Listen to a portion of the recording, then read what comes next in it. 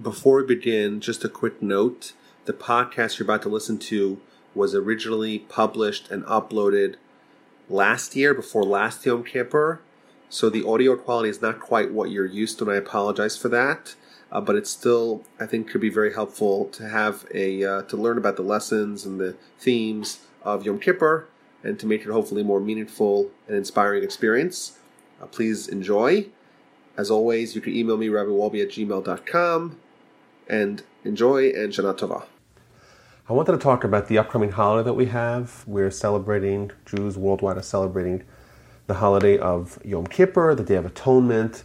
And I want to analyze and discuss and get an overview of the various themes and ideas and lessons of this holiday to try to find a way to maximize its potential. And I think that particularly with regards to Yom Kippur, there's a tremendous challenge that we have in connecting to the day on a positive level. Firstly, as everyone knows, it's a day that we fast. And like most people, you don't like fasting, you're hungry, you're grumpy, you're looking at the clock all the time, you're scanning how many pages you have to read, so there's very long services, lots of prayer and liturgy, it's difficult to follow. It's a day that there's a very high intensity in our activities in the synagogue, plus we're not eating and not drinking, not used to that. And that, I think, overshadows sometimes the ideas of the days and also the ideas of the fasting and the prayer, and we lose sight of what the core ideas of the holiday are. And unfortunately, I feel like we miss the core themes of the day. And it's very unfortunate because this is a tremendous day, and if you understand what it's really all about, it'll present everything in an entirely new light. And I think more broadly, when we talk about the high holidays in general, I feel like they're underutilized as assets. We don't realize what golden opportunities we're given every year. If we just had a sense of the power of the day, the impact that can make on our lives, I think that would change a lot of our attitude towards it. But I want to specifically zone in on Yom Kippur. Rosh Hashanah, we just celebrated. It's a day of judgment. It's a day of the creation of man. It's a day of the recreation and opportunity of reinvention of man. Yom Kippur is a little bit of a different day. We're told that on Rosh Hashanah we're judged, and hopefully we're judged favorably and we're acquitted. But if not, then we have the interim days from Rosh Hashanah to Yom Kippur to appeal our judgment. And Yom Kippur is a day of the finalizing, of the sealing of the judgment. In fact, the pinnacle of the day of Yom Kippur is Ne'ilah. It's the last prayer. Yom Kippur is the only day that we have 5 prayers during the day.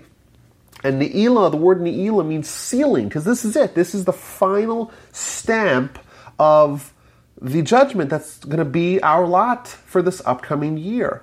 So on one hand, Yom Kippur is a day that resonates, or that has the feeling of a day of judgment augmented in the form of its sealing. It's the deadline to get our appeals in.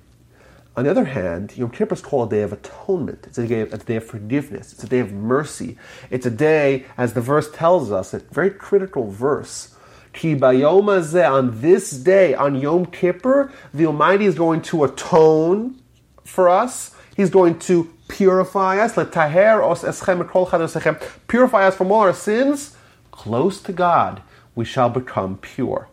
The way the Torah views this day, it's a day of purity, it's a day of purification, it's a day of cleansing, and it's a day of atonement. So what's interesting is that on one hand, it's a day of judgment, or at least it's the completion of the judgment that began on Rosh Hashanah. On the other hand, it's a day of atonement. So I wanted to get a little of the backstory of Yom Kippur. What's the history of this day, and what's the significance, and what exactly are we celebrating? As we know, we've mentioned this previously, that Jewish holidays are days where we not only commemorate events of the past, but we relive them. Rosh Hashanah is the birthday of mankind. Man was created in Rosh Hashanah. Man can be recreated in Rosh Hashanah. Rosh Hashanah is also the day where God's kingdom was inaugurated, and therefore God's kingdom is re-inaugurated anew year after year. New kingdom, new administration, and judgment. So that's the duality of Rosh Hashanah. What is the batch story of Yom Kippur? What's the history behind this day, and how does that connect to these various themes that we see expressed in the themes and the liturgies and the prayers and the mitzvahs of Yom Kippur?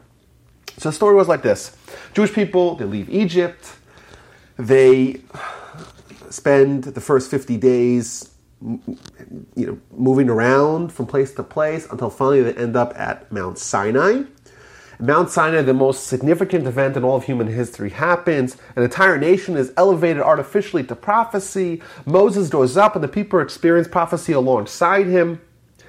It's a day where they start hearing, they hear the Ten Commandments, but start learning the mitzvahs, even though technically they got some mitzvahs beforehand in Marah, but put that aside. They got 2 or 3 mitzvahs beforehand in Marah, after they left Egypt, before they got to Sinai.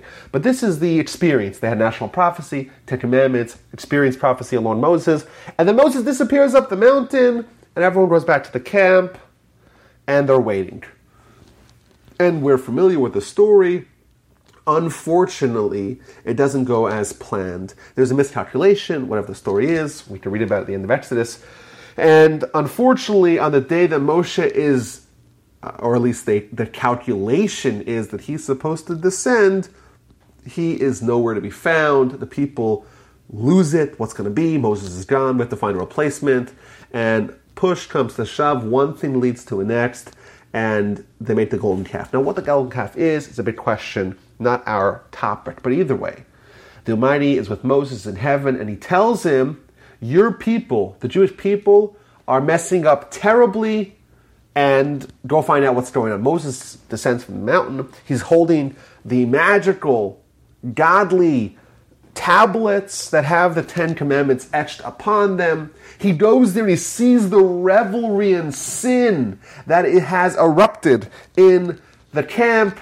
He takes the tablets, smashes them into the ground in front of everyone's eyes. He grinds up the golden calf, puts it in the water, gives everyone to drink, and tries to stop God's wrath. God tells Moshe, I'm going to destroy the people. I'm done with it. I'm fed up with these people. They're a stiff-necked nation. I don't want anything to do with them. I'm done.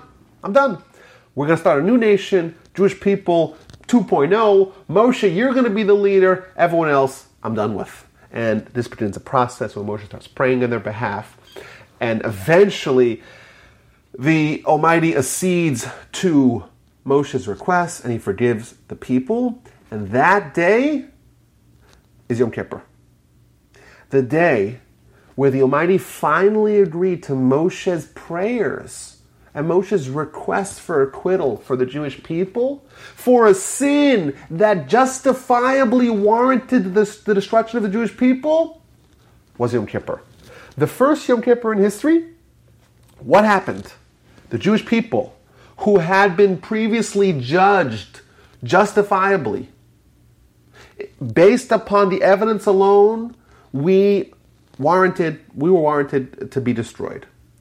The first Yom Kippur in history, the Almighty says, Salachti kevarecha, I have forgiven as per your words. The Jewish people are forgiven finally for the sin of the golden calf. That day became forever designated as a day of atonement. There is a spiritual aura that's present on the day of Yom Kippur that was ensconced in the first Yom Kippur in history to be a day that is potent for forgiveness. Forgiveness even on a scale of sin that's unimaginable to us, a sin that warranted a destruction of an entire nation. Thus, every year, we reach Yom Kippur again, and there's a power of atonement in the air.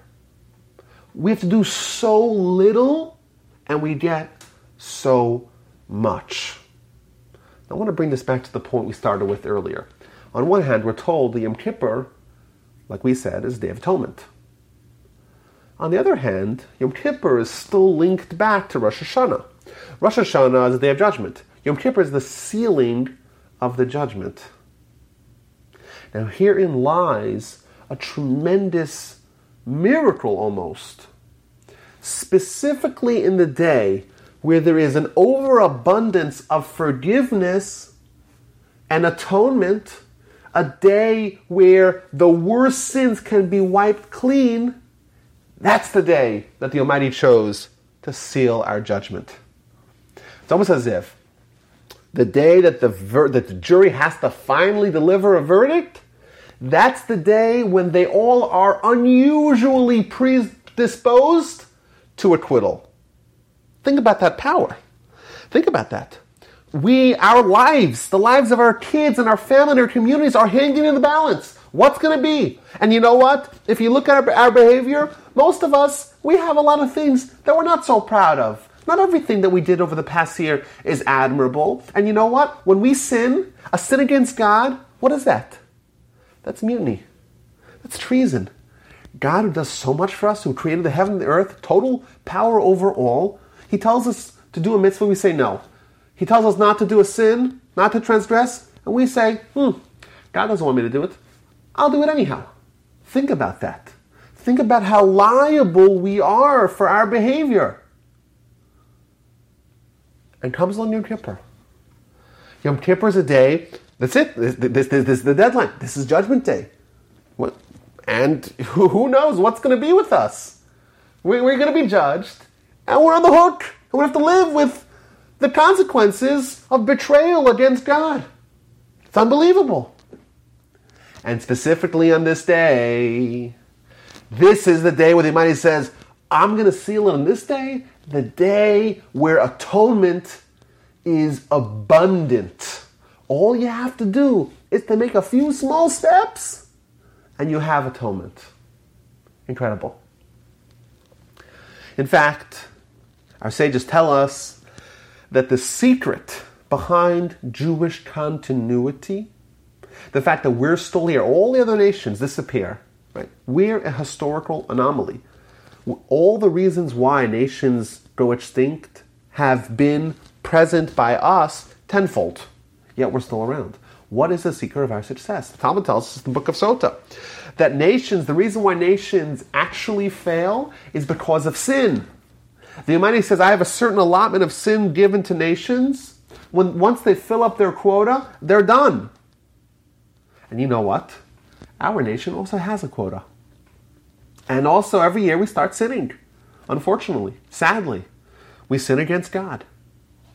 And as it gets higher and higher and higher, every year we have Yom Kippur. And Yom Kippur brings us back to zero.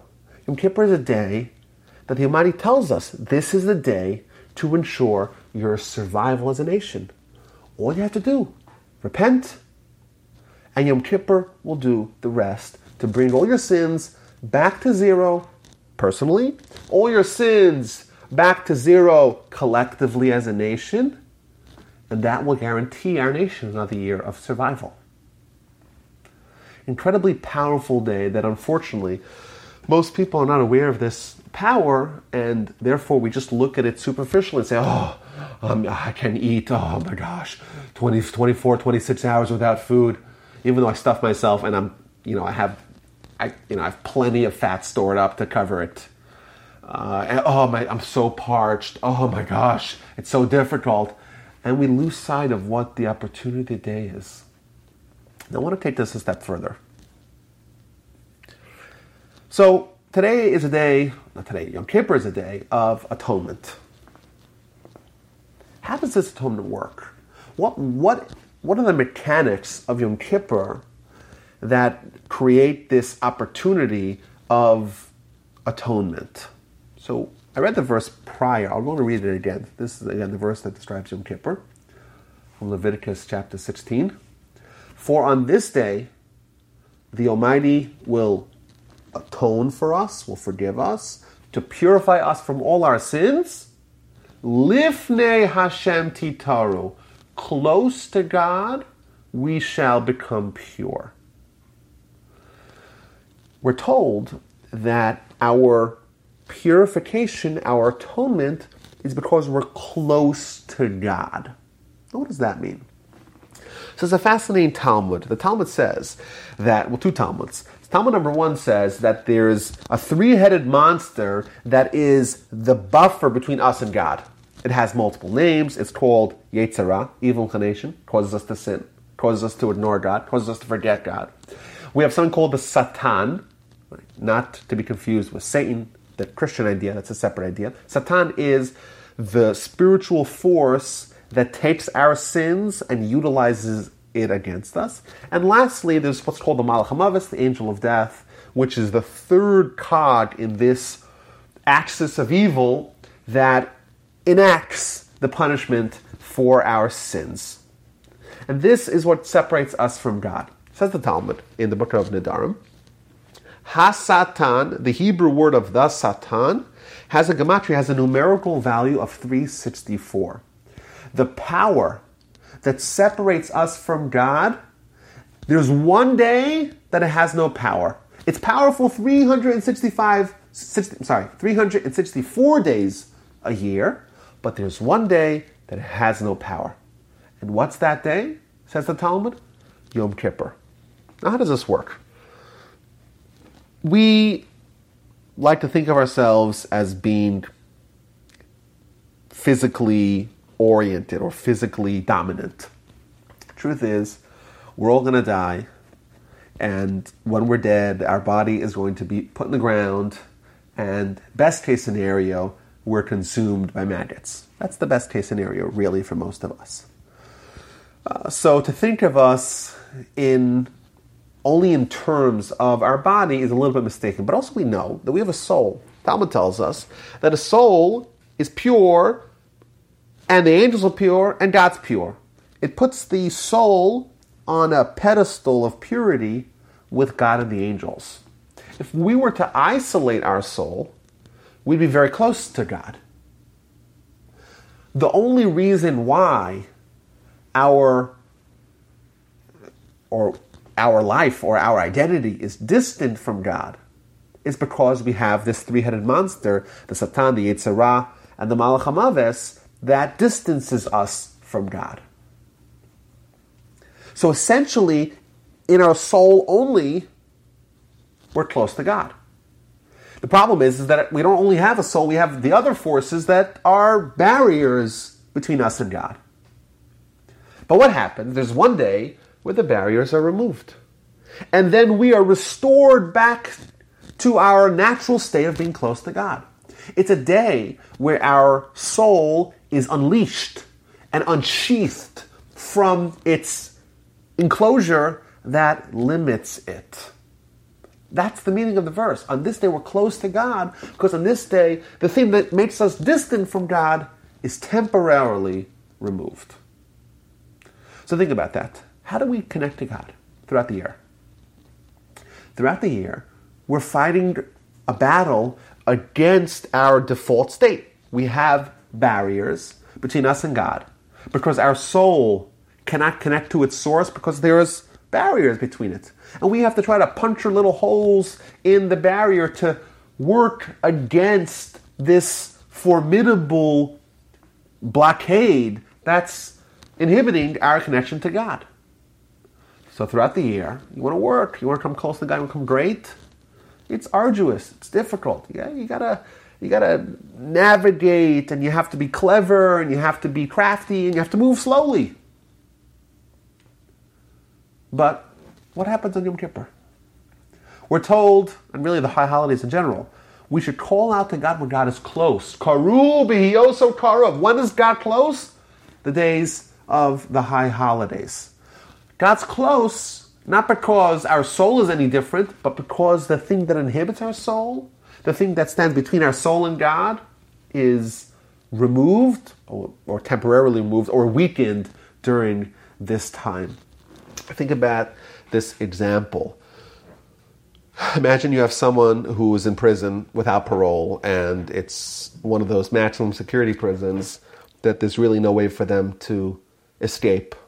But there's one day a year where all the prison doors are left open and the guards leave and everyone can walk out. and you're in prison, and you're miserable, and it's really tough, and it's really uncomfortable, and you're not allowed to leave your cell for more than 35 minutes a day, and you have to wash the floors, and right? It's really bad. It's a really bad way to live. And what happens? All the guards leave, all the doors are unlocked. You could just walk out. Take your records with you. They'll forget about you. But what do you say? You say, oh, I'm really hungry. I want to go to the mess hall to get some chow to take care of my stomach. No! You run! You seize the opportunity. You accomplish on this day more than the other day, because you know what? Nightfall comes, and all the barriers are going to be put back in place. Normally, throughout the year, we want to grow. It's like a ladder. You got to take one rung at a time. You can't skip. On Yom Kippur, we have this little bouncy. We can just jump up as high as we want and change in ways that are not imaginable throughout the rest of the year. The whole year, we have to work against the Yetzer Hara, against the Satan. There's barriers between us and God. Today, we're close to God. This is the time that God's close. This is the time where we shall become close to God and purified. Lifnei Hashem Tataru, become pure. Close to God, we shall become pure. And it would be a tremendous loss for us to waste this opportunity. Now, I want to connect this idea to the other aspects of Yom Kippur. So on Yom Kippur, we fast, which means we don't eat and we don't drink from the eve of Yom Kippur, from before the Kol Nidre till after Ne'ilah and after Ma'ariv on the following night. So that would be from Tuesday Eve to Wednesday night. It's about 26 hours. Now, normally, when we fast, fasting is usually an act of mourning. Temple's destroyed, we fast. Gedaliah ben Achikam is killed, we fast. The temple is, or the walls of Jerusalem are breached, etc. All the Jewish holidays are usually markers of bad events that happened in the past. We want to note it with the fast day. Yom Kippur is not like that. On Yom Kippur, our status is like that of an angel. An angel is close to God. An angel is spiritual first and doesn't have a physical iteration. On Yom Kippur, the thing that makes us distant from God is temporarily removed. So in a weird way, on Yom Kippur, we are elevated to the status of angels. Now, do angels need to eat? Do angels need to tend to a physical iteration of themselves? Well, no. On Yom Kippur, we fast not because we're mourning, but because we're demonstrating who we are today. On this day, we're like angels. Just like angels are close to God without any inhibitors, we too are close to God without any inhibitors. Angels don't eat, we don't eat. Angels say a certain prayer. There's a certain angelic prayer that we have to whisper throughout the year. We're told that the prayer of Baruch Shem K'vod Malchuto Olam Va'ed that we say after the Shema, after the sentence of the Shema, we whisper it throughout the whole year. There's one day a year that we scream it out loud.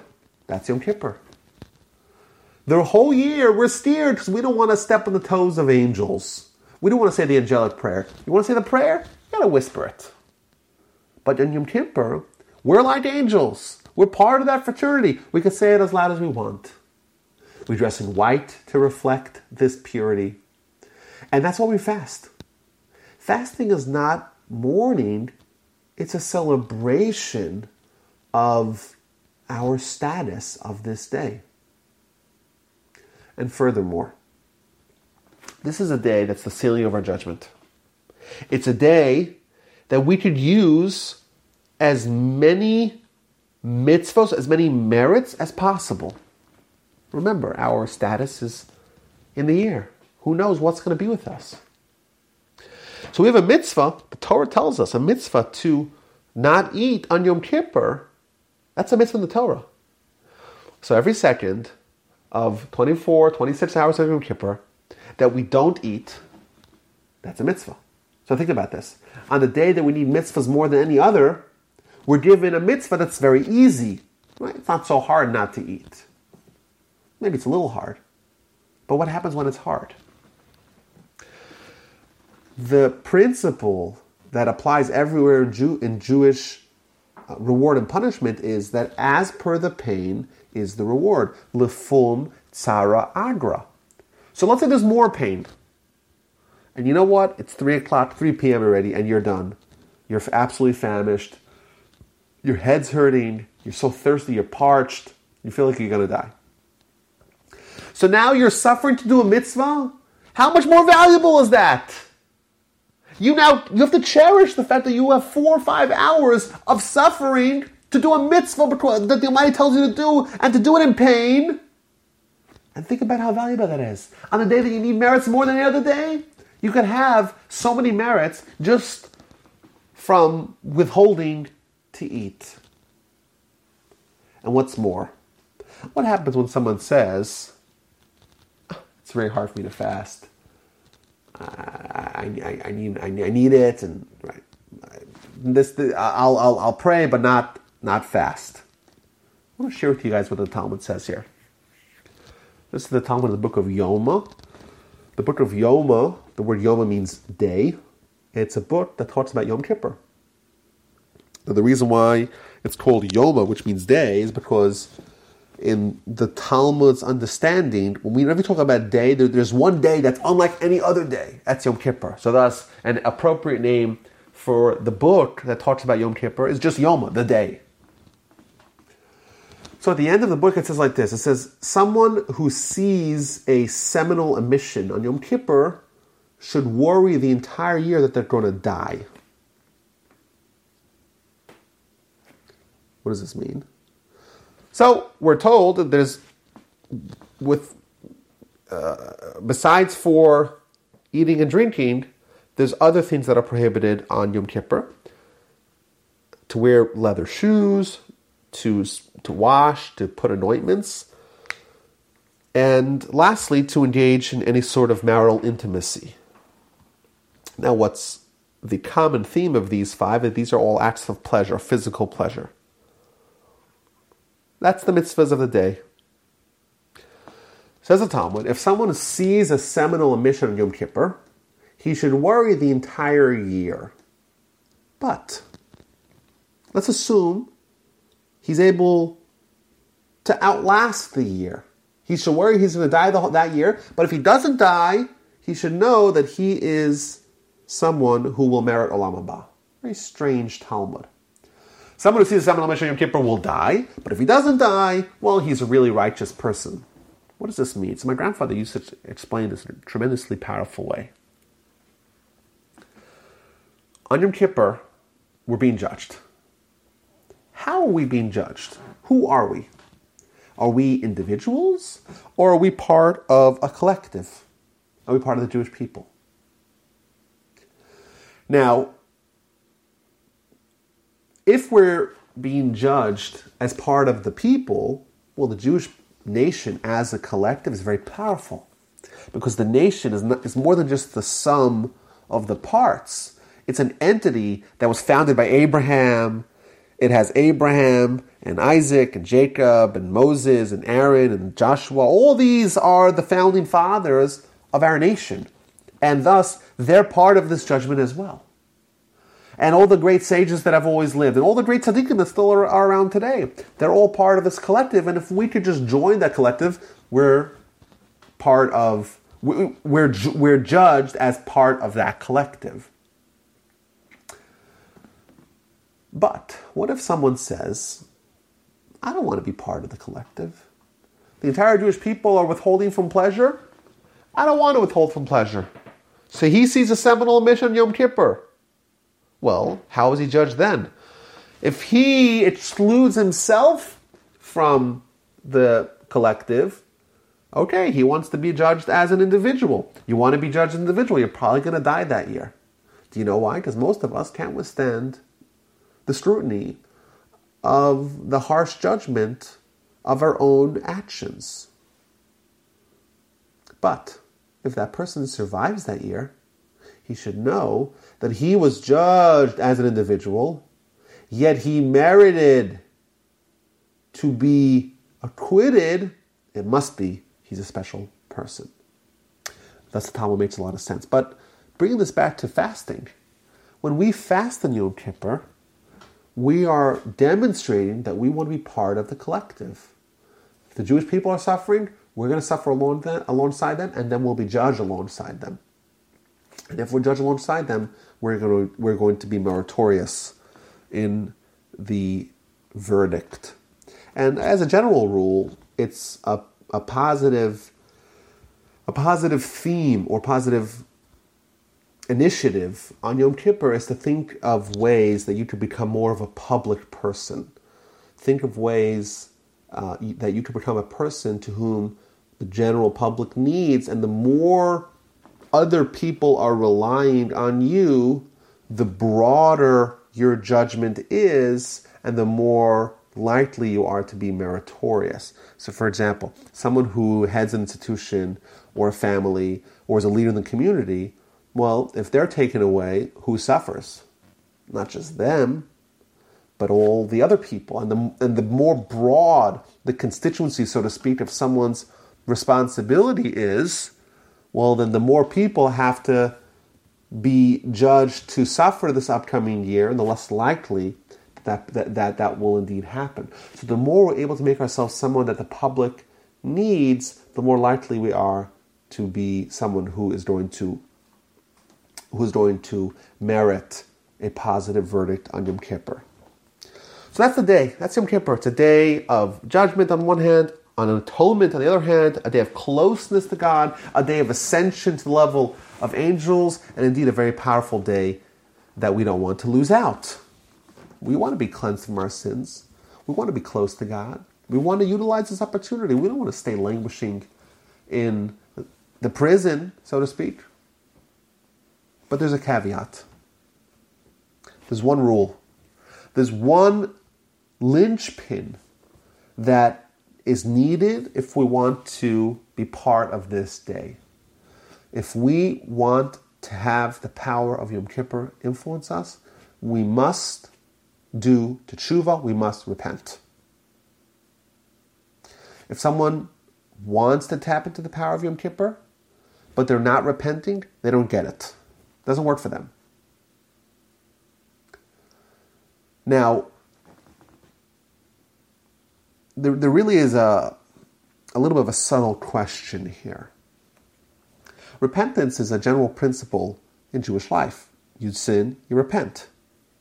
And works all the time. So, if repentance is a principle throughout the year, you sin, you want to fix it, you repent, what's so special about Yom Kippur? And if we only can have Yom Kippur if we repent, then what do we gain with Yom Kippur? If we repent the whole year, it doesn't help. But if you're repenting on Yom Kippur, well, then you could have repented the day before Yom Kippur and you've had the same result. So what's going on over here? This is a very significant but very subtle point here. Indeed, the answer is like this. Repentance works throughout the year. But the way repentance works throughout the year is different than the way it works on Yom Kippur. How so? Throughout the year, you do a sin, you have to repent for the sin.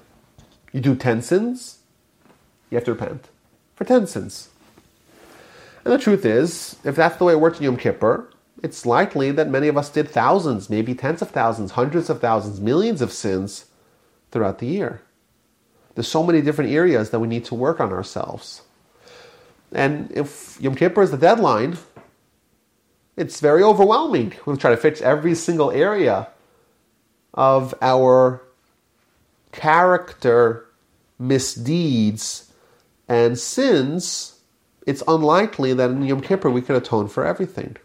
Says the Rambam, Maimonides tells us in the laws of repentance, Yom Kippur mechaper lashavim. Yom Kippur has a power of atonement innately within it. But Yom Kippur works for those that are returners. So like this. Throughout the year, you do 10 sins, you have to do 10 repentances, one for each sin. On Yom Kippur itself can provide atonement, provided that we are a returner. So in our example, if someone does 10 sins, so throughout the year he has to have 10 repentances, one for each sin. On Yom Kippur, you have to be someone who is considered a repenter, and then Yom Kippur kicks in and repents and atones and cleanses all the sins. Now, how does this work? The way it works is like this. On Yom Kippur, the special power of Yom Kippur is that if someone starts a process of repentance that could eventually lead to total repentance for all their sins, then Yom Kippur will fill in the gaps and provide atonement for everything. So someone has 10 sins. They start a process of repenting for all 10 sins. They start maybe with sin number 1. But there's someone who personally changed into being someone who's now heading in the right direction. They're repenting. They're on the track towards repentance. Even though they didn't repent on every sin, and maybe they didn't even touch some of the sins, but they started on the process. Yom Kippur, Mechaper Lashavim. Yom Kippur provides atonement for repenters, for returners, provided that you are in the realm of a repenter, a returner. You are included in the magic elixir that is Yom Kippur. Now, repentance really is something very fascinating. And I think we don't really appreciate its value. Now, the Talmud tells us in the book of Psachim, page 54, that there are 7 things that were created before the world. What are these 7 things? So, first is Torah, and the second is repentance. Now, what does this mean that something is created before the world was created? What it means is that it doesn't follow the rules of the world. It's supernatural. Within the framework, within the boundaries of our universe, it really doesn't fit in. Now, why is repentance like that? So I like to present it as follows. In our world, if someone does something, that really cannot be undone. There's no way to dial back the clock to make as if something that happened that was negative, as if it never happened.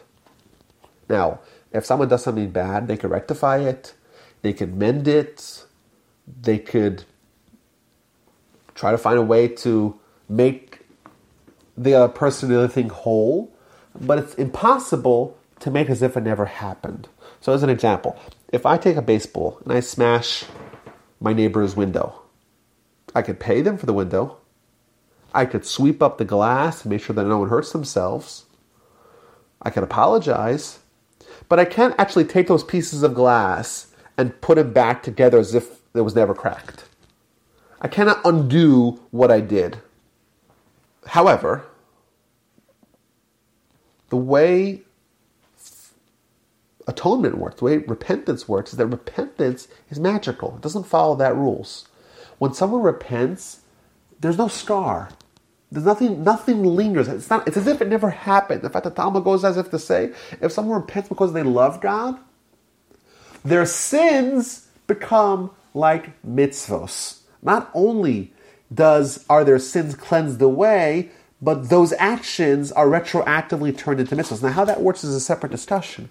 But either way, there's a certain supernatural quality that repentance has that we really have to try to think about. It's like this is an opportunity to undo all the mistakes that we did throughout the year. Now, how do we do that? How do you actually repent? Yom Kippur is a day that we don't want to lose out. We don't want to miss out on the opportunities of the day. But critically, we have to repent. If we don't repent, we lose it all. We gain nothing. Maybe we gain something as part of the Jewish people, but generally we're not going to have any value with the day. So we have to repent. How do you repent? So I think this I think stymies a lot of people. I want to simplify it. It's not so hard. There's 4 steps to repentance. Number 1, someone sinned, stop the transgression. Number 2, regret what you did. Number 3, commit to never do it again. And lastly, confess. Vidui. That's part of the prayers. Simple. Don't overcomplicate it. It's not so difficult. Every one of us could do this. We sinned. We sinned against God. That's terrible. It's betrayal. It is treason. It's heresy. We're rejecting God. It's terrible. We got to fix it. Number 1, we stop doing what we did. Number 2, we regret what we did. We commit in our hearts to never do it again. And we confess.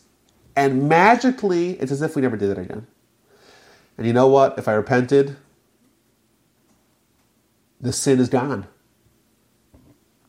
And I commit to never do it again. But what happens, God forbid? God forbid, God forbid.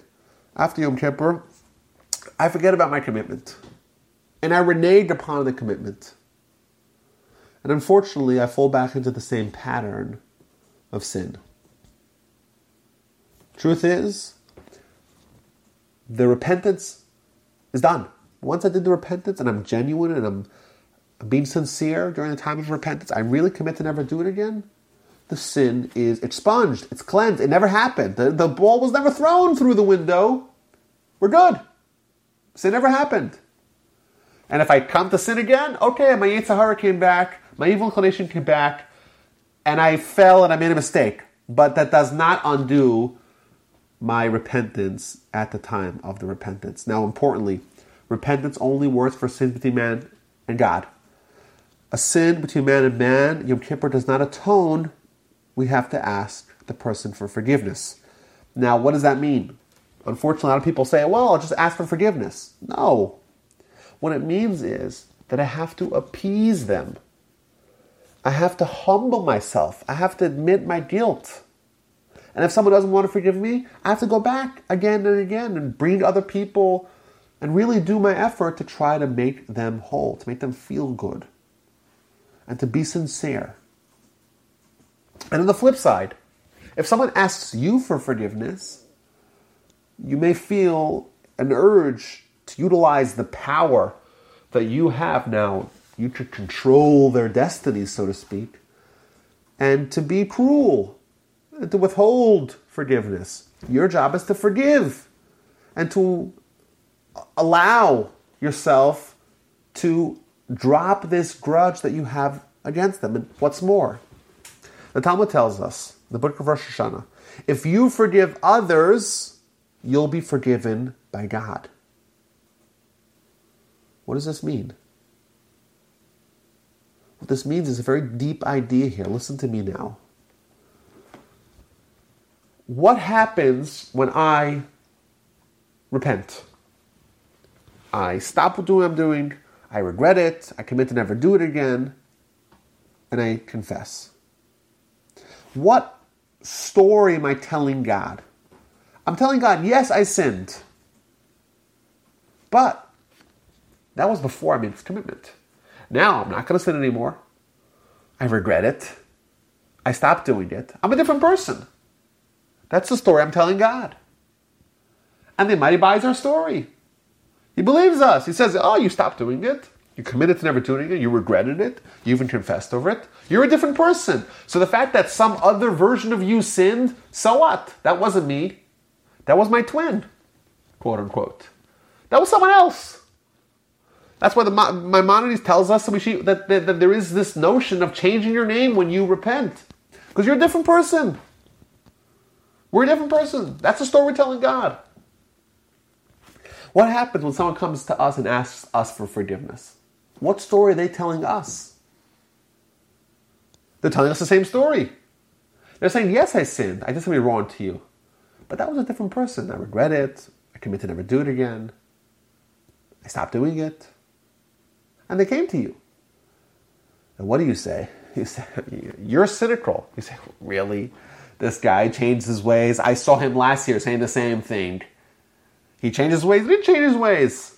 So if you don't buy the story that your friend tells you, they might say, you don't buy that? Okay. What happens when you come and try to sell me the same story? Okay, well, listen, I'll be cynical like you're cynical. It's precisely tit for tat. The way you accept someone else's pleas for forgiveness, that's exactly the way the Almighty is going to accept your pleas for forgiveness. Now, an interesting insight here.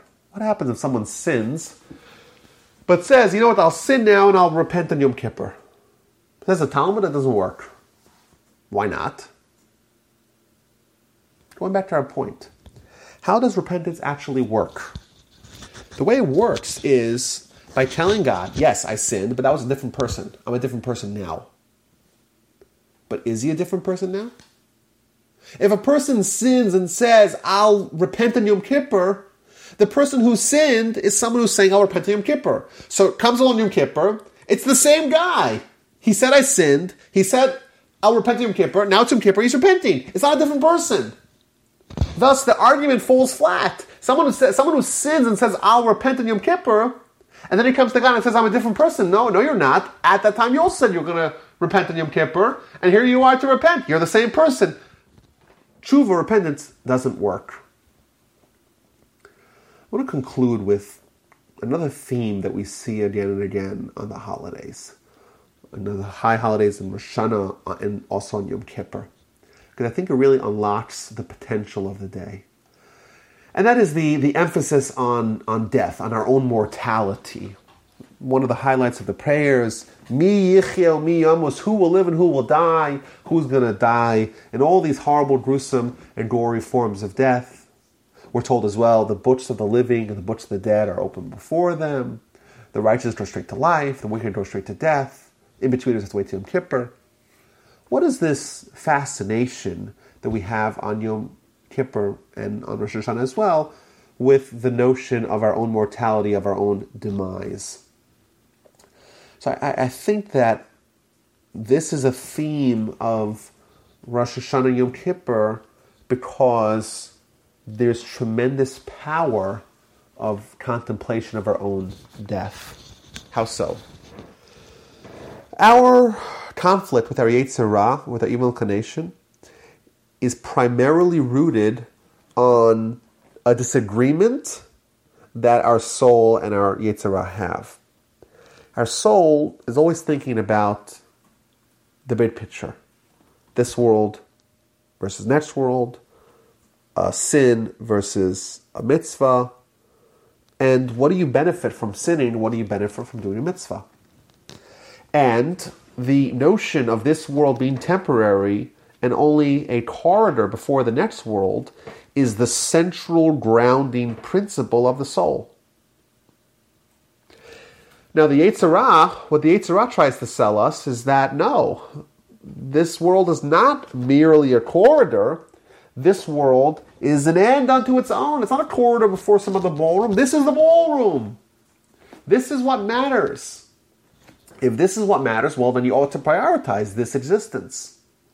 And that's the conflict between the Yetzer Hara and our soul, and really the conflict of our lives. How do you battle with such a foe? Says the Talmud in the book of Brachos. It says a few ways.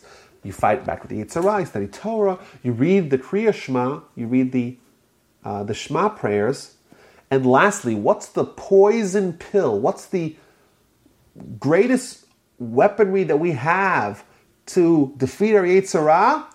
Yazkir lo Yom HaMisa. Remind him of the day of death. Thinking about our death is the antidote to the Yetzer Hara. All his arguments, the entire worldview that he builds for us, all that comes crumbling down once we realize that we're here temporarily and we're going to die and we're all going to die, and that's fact. Once you're in the mindset of the fact that here we're temporary, well then you think about, if we're here temporary, well, how do I invest towards my permanent existence, not just to my temporary existence? Now, I want to perhaps suggest that maybe the reason why Yom Kippur is so difficult for us, or at least the notion of contemplation of our own death is difficult for us, is because that opposes our Yetzer Hara. our Yetzer Hara really did a number on us, really has dominance over our worldview. And when we think about his absolute nullification, it disturbs us. Why are we so scared of death? People say, well, death is the great unknown. No, it's not unknown. It's very much known. When you die, right away, your body starts to deteriorate, to rot and decompose. They're going to take you, put you in a box, dig a hole, lower you into the hole, cover you with earth. Simple. What's unknown about that? It's very much known. It happens all the time. There's 100,000 people dying a day, every single day. What's unknown about this? The real reason why we're scared of death is because the life that we're living, the life that the Yetzer Hara creates for us, all that is invalidated by death. Because everything of prioritization of this world comes crashing down with the notion of our death. It's terrifying for us. It's terrifying to be told that our life that we're living is totally repudiated. Well, we know it's fact that we're all going to die. But our thoughts, our words, our actions, our life are primarily invested in this world. What happens? Death and the notion of death totally repudiates and invalidates that life. Because what do you have? What do you benefit from this world and your investments in this world if you're just going to be put into a box and put on the ground? You're totally useless.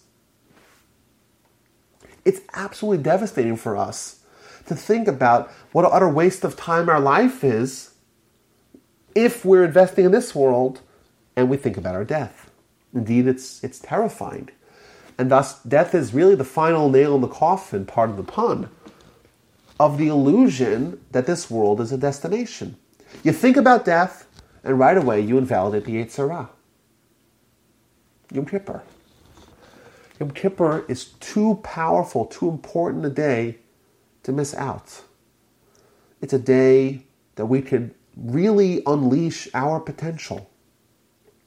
But to do that, we have to be sober. We cannot take the misconception or the delusion of our Yetzer Hara that this world is all we've got, and don't worry about God, and don't worry about your sins, and don't worry about anything else, just live life to the max here. That notion destroys the power of the day. Therefore, as a tool, we're told in Yom Kippur,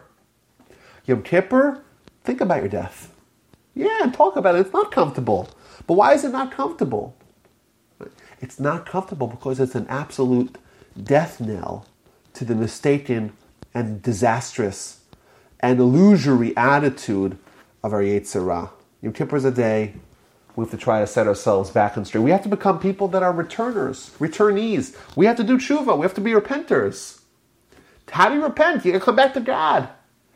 You got to go away from the thought of the Yetzer Hara, the idiocy of what he's trying to sell, of this investment in this world that's ephemeral, that's ending, that's transient. We're here for 70, 80, 90 years. Who knows? Who knows if we'll make it throughout the year? Who knows? How can you know? And the Yetzer Hara tells us this is what we should invest in, and to the expense of our eternal self. That is a notion we have to banish on Yom Kippur. And one of the themes, indeed, of the holidays is to focus on our own death, because that automatically invalidates and destroys and displays the fallacies of the Yetzer Hara. So in conclusion, Yom Kippur is not a day of misery, it's a day of joy. It's a day we're close to God, a day where the barriers between us and God that are usually so formidable are at their weakest. It's a day that's the end of our judgment, but that also coincides with a day where there's a rush and a power of atonement that's there for the taking. Will we take it? The hope is yes. But to do that, we have to realize that we have to be people that are returnees. We have to start the process towards totally fixing our ways and remembering God and coming back to our roots.